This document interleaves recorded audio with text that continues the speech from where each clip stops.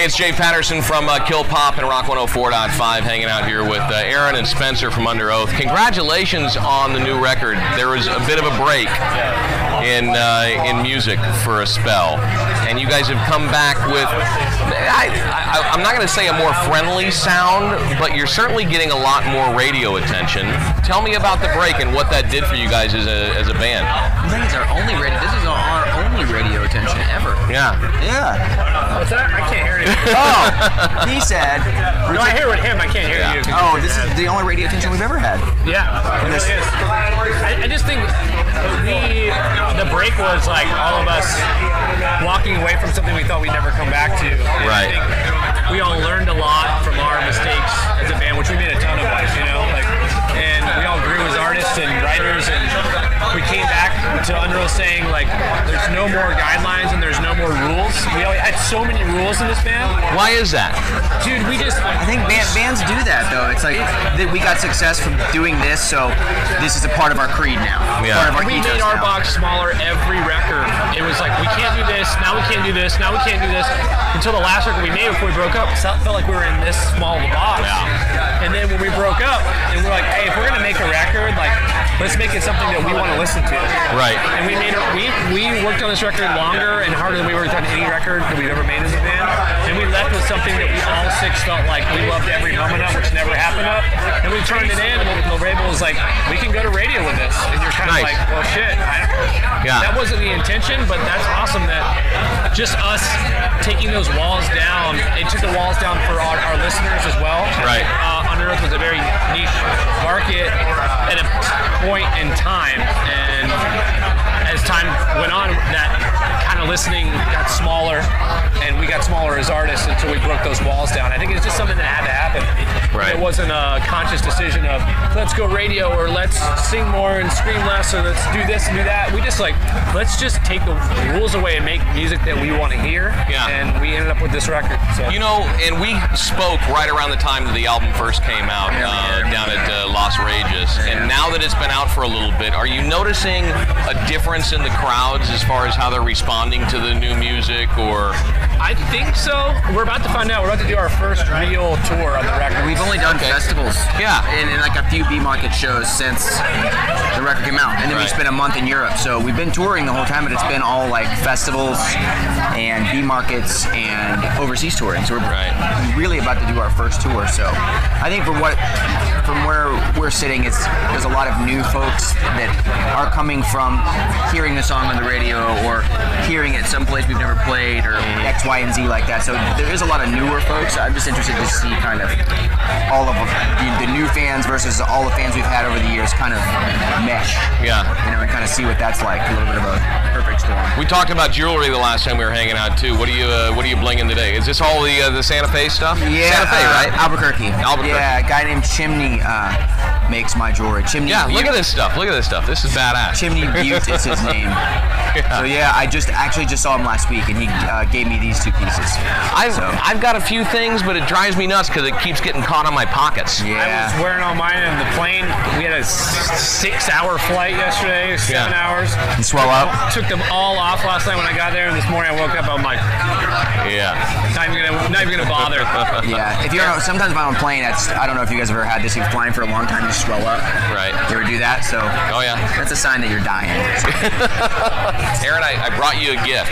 I don't know if we talked about my homemade tequila or We did. homemade gin. We talked about this. this. This is my homemade barrel-aged gin. You can try it right now if you want. It's yours. I brought I'm not it going to for drink you. straight gin right now. It's gin? I If think you it's tequila. tasted it, I did tequila, but this is gin. If you taste it, you're not going to believe that's gin. I guarantee you're not going to right believe now. that's gin. Have a little sip. Taste it and I'll taste it. Taste testing. Just taste it. Come on. Fuck, man. Can you slow down for a second? Am I allowed to sit here for a minute? He won't drink anymore. He thinks he's too old. What do you think? Be honest. If it's crap, I'll take it back home. No, taste it. Maybe on the rocks a little bit. No, that's. Yeah. That's gin? Yeah, can you believe that? Wow. Anyway, sorry, I completely So what do sidelined the entire damn interview. Do you let it steep in something? Yeah, I aged it in an oak barrel for about this? 3.5 months. It's yours. I brought that just for you. yeah. I only did like a gallon of it, so it's very, very rare. really good. It's a one-time only So thing. that's the color from the wood, yeah? Yeah, that's from the oak. Anyways. So what is that flavor that we're tasting? It's like It's oak. It almost gives it like a caramely, That's awesome. caramely flavor. Anyways, Swallow's really easy. we died. That's You what could she hurt said. yourself with that.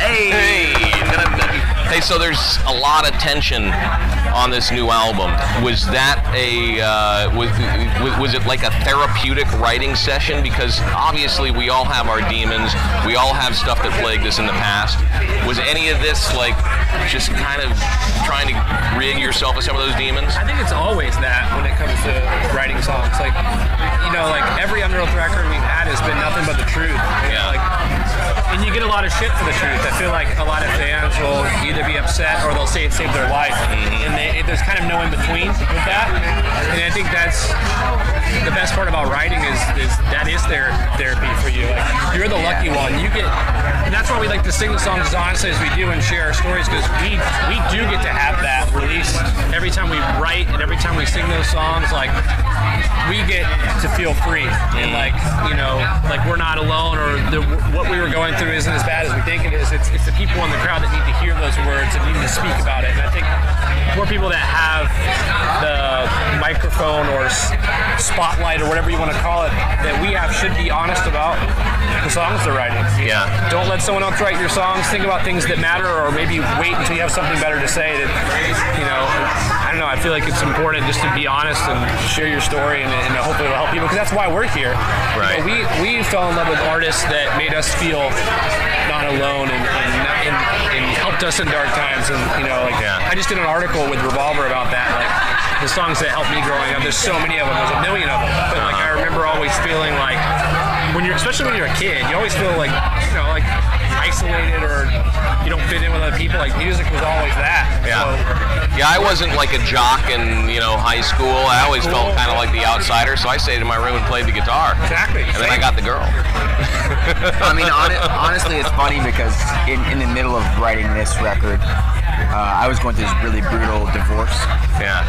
And Spencer was getting clean off of being a drug user for almost 15 years. Wow. And those things, like, but it's always something, right? Like, I mean, people ask us specifically what it was with Erase Me, and that's what it was. But I think that if you're writing about your truth, that's what makes music great. It doesn't matter the genre. Yeah. But especially, in my opinion, with rock music, like, it's so cathartic. You know what I mean? And So- people, I think the listener can sense that when it's coming from the heart, right? Absolutely. Yeah. People know when shit's fake. They Right. just do. Well, congratulations on everything, and I'm excited to hear you talking about going out on a solo headline run. And Yeah, it starts November 2nd. Okay. First show. Dynamite. I hope the tour will come back to the West Coast here, because I haven't seen any dates yet. But I don't think it comes up Las here because Vegas. of this. right. Okay. So give it 6 months or whatever, and maybe we'll see you then. All right. Dynamite, man. It's Jay Hey. Patterson, Aaron and Spencer from Under Oath. This Go is check out crazy. the new album and my gin. And It's his not gin. for sale. That's first for me. That stuff's wild.